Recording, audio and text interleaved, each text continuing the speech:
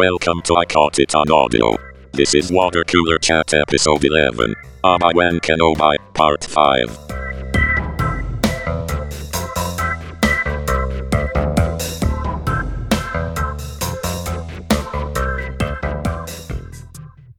Welcome back to another 64 Tacos podcast. We're doing another water cooler chat about the Obi-Wan Kenobi Star Wars series on Disney Plus. And this episode is going to be about part 5. So they're on Jabim. So, yeah. Yeah. They got there. They were being tracked by Reva, or I think her name is. Right. And thusly, the Empire. The tracker was in the little robot that Leia had. Lola, yep. And which apparently the tracker can override the robot's programming. Yeah. Which it was cool. It was cool to see that, but I wish they would have used a different term than tracker. Oh, right. We got a tracker and a restraining bolt on it or something, you know? Yeah. I mean, it was a cool idea to get something on the inside of the rebel unit or those people. Then the Empire sieged the hideout. Yep. They got trapped in there and the Empire sieged the hideout, which was a little weird considering that you've got a whole Star Destroyer there and you sent down 2 dropships of troops. Yeah. It wasn't that many troops. I think I saw more troops die on camera than actually landed on the planet. Yeah. And not to mention that massive hatch right up above the ship. Yeah, you would think you'd want that to be kept open. Yeah. Like, I would want to keep that open and drop my ships right in. Right. Bomb their ships so they can't leave and drop my ships in. Yep. But yeah, it just seemed like tactically the Empire didn't make the best decisions on this whole episode. Yep. And then Obi-Wan plays Reva against Vader because he figures out with the Force or whatever that, you know, she's the youngling. Which, I mean, we kind of figured. Yeah. They've been hinting heavily at that. It was not a surprise. Right. It was a surprise that she was working to assassinate Vader. Yeah. That was a fun surprise. I didn't see that coming. And she had to keep it pretty under wraps for him to not know about it. Yeah, also leads into awesome reveal of he's like, did you think I wouldn't recognize you? Yeah. Yep. And what's her name?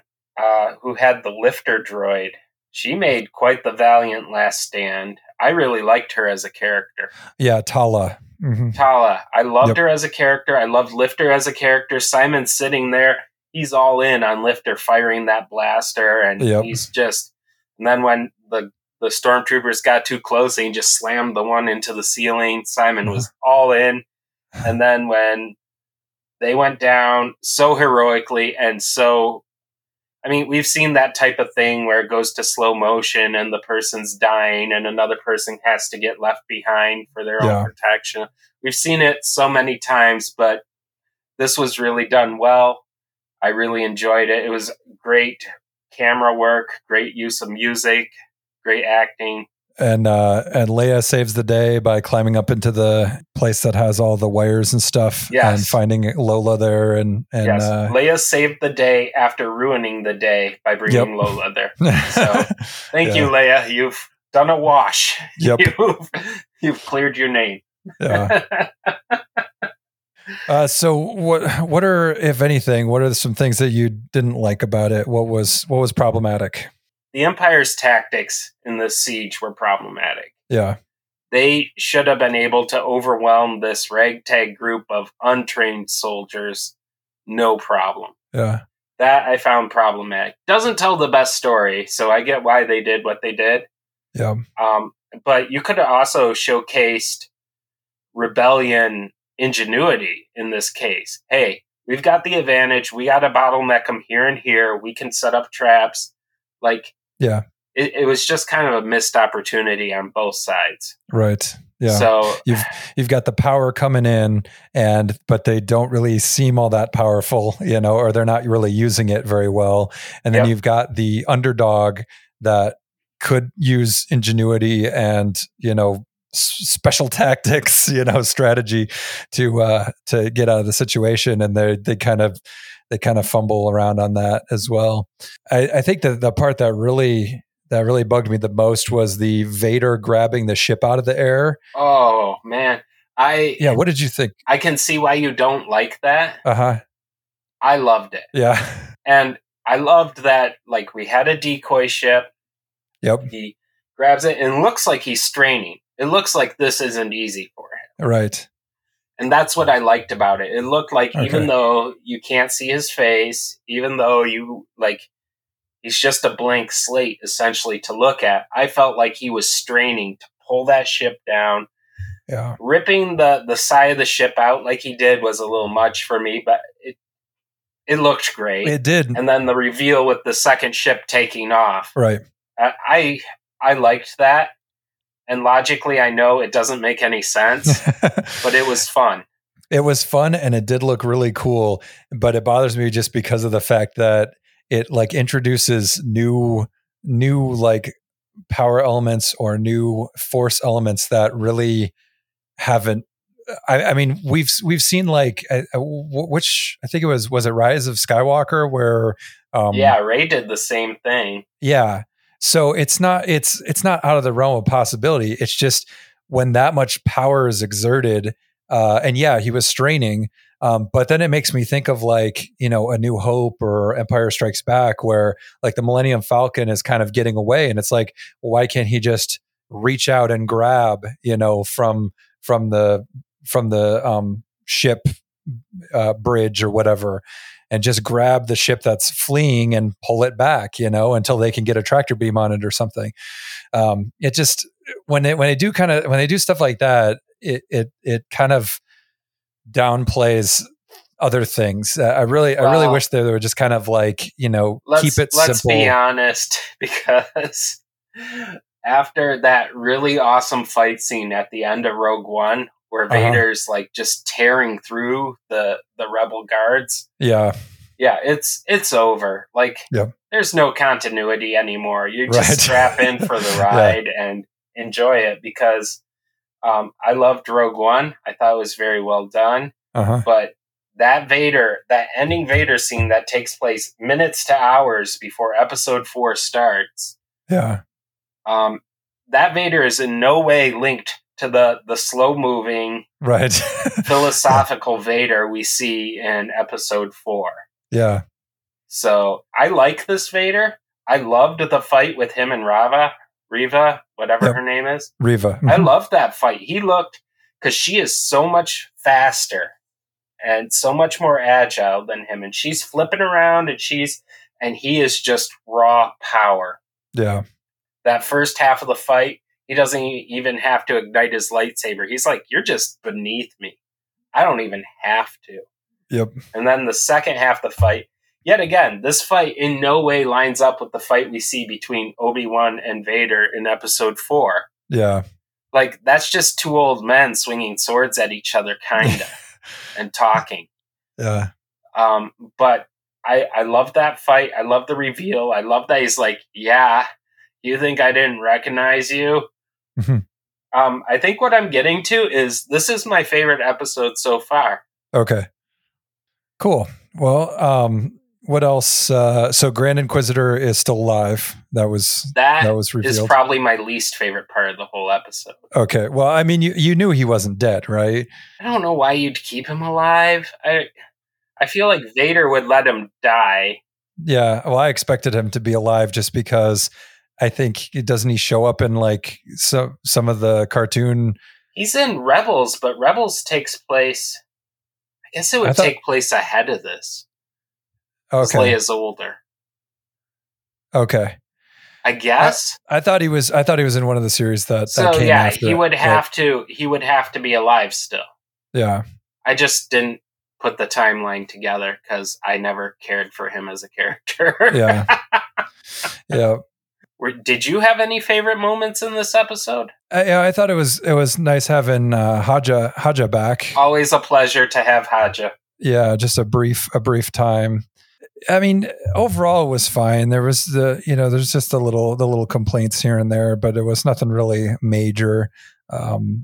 I did really like, from a story standpoint, how they sort of bookended or tied everything into the past fight between Obi-Wan and Anakin. Yes, I was going to talk about that, and I forgot about it. They finally brought, Hayden Christensen, Anakin into it for real, and it's actually pretty important to the story. It's the perfect parallel story. It wove in and out. Mm-hmm. Vader, Anakin's problem has always been ambition and feeling like he's owed something. Yeah, because he's naturally good, which the Emperor took advantage of. Right. So I like that we saw that. Obi-Wan understood how Vader would act and attack. Mm-hmm. And I mean, he looked genuinely hurt when he didn't get past Padawan there at the end. Yep. So that was a great little interjection we had. That was a parallel to the story that was ongoing. It was very well done and nicely connected to what was actually happening, of how Obi-Wan had to use his weakness against him.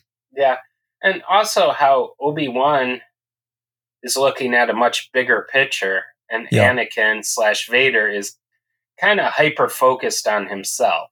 Which, I mean, I liked how they handled that in the Clone Wars too, where he's a hero, but he's kind of glad he's a hero. He likes being the hero, mm-hmm. which is not the Jedi way. Yeah. So the after Reva gets stabbed and left for dead, she finds the little communicator, transmitter, whatever you call it, thing that has the Bail Organa message, holograph message on it. And so now she knows that Luke is on Tatooine.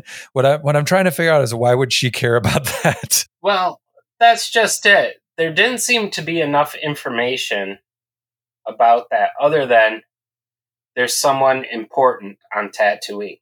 Yeah. A boy. Yeah. And Owen is the name Owen was given, if I remember right. Yes. Yep. There's got to be more than one Owen on all of Tatooine. Mm-hmm. For one, that it didn't seem like enough information was given, but it seemed important. She seems like she's on her last legs. I don't know why it even matters that she's seen it. Yeah. But then that last shot, panning over to Luke, makes you think that something's going to happen on Tatooine. Yeah. Now, I would love even just a little bit, 10 minutes of a Luke story. I thought this whole thing would be an Obi-Wan Luke story. I really did. Yeah. Because that's what it was in the comic book. And it was a lot of Obi-Wan trying to help Luke and Uncle Owen, cutting that off. Hey, man, just like he did in this. Yeah. That's not the way. You know how it turned out for his dad. We don't need that happening again. Come on. Right. Mm-hmm. So... Luke has been and probably always will be my favorite Star Wars character, as long as you don't count those 3 movies that never happened. Yeah. So, real briefly, my prediction is, I think Reva is going to survive and probably, go into a back to tank off camera and heal all of her wounds. And then she's going to go to Tatooine and try and find Luke and potentially try and kill him. I don't really know why, but that, maybe just because she's upset with Obi-Wan having used her or something like that. I think there's going to be a big battle sequence between her and Obi-Wan is going to have to probably kill her. Because this is a character that, as far as I know, has never shown up anywhere else, right? Not that I'm aware of. Yeah, and I think it probably makes the most sense for this story, and to maintain some attempt at continuity, is to have her become sort of like the villain, take over the Darth Vader villain role, and have this sort of final battle between her and Obi-Wan. Now, I'm hoping it doesn't go that way because I that seems too obvious and convenient.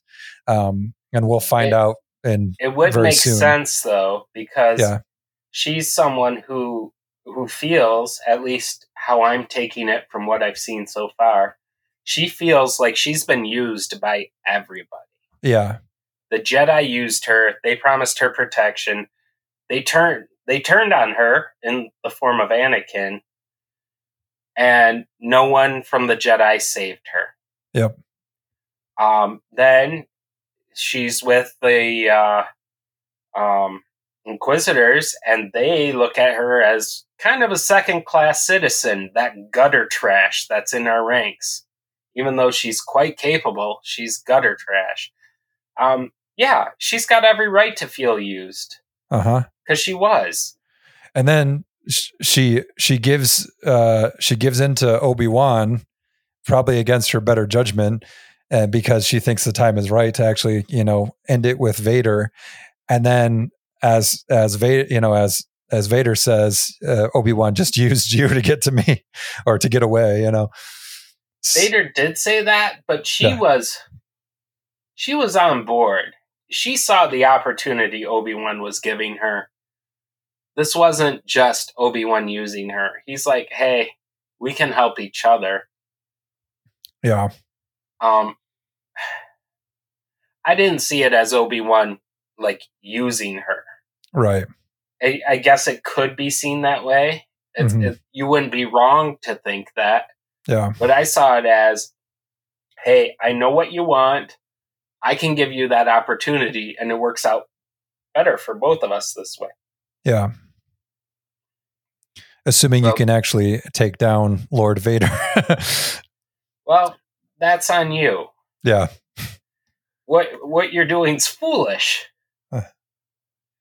But that's on you. Like, if you really want to try that, that's on you. Yeah.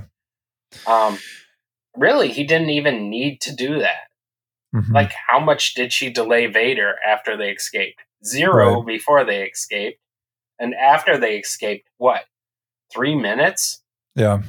It was kind of pointless for her. She should have waited for a better opportunity. Yeah.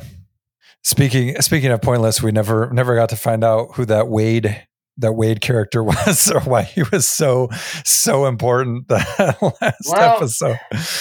And that's okay. I mean, honestly, if you and I showed up in the movie and one of us died, the other one would probably be upset, but no one else would care because we're just second-tier characters. Well, we wouldn't even be second-tier. Be lucky to have 3 lines. Yeah. But to each other, we'd be very important. So and then life moves on, right? And we never see that first pilot again, as far as I'm aware. Yep, I don't think so. You got your line. You said Wade. You're done. Yep. All right. Well, I think that does it for part 5. And tune in next time for the final episode for part 6 of the series.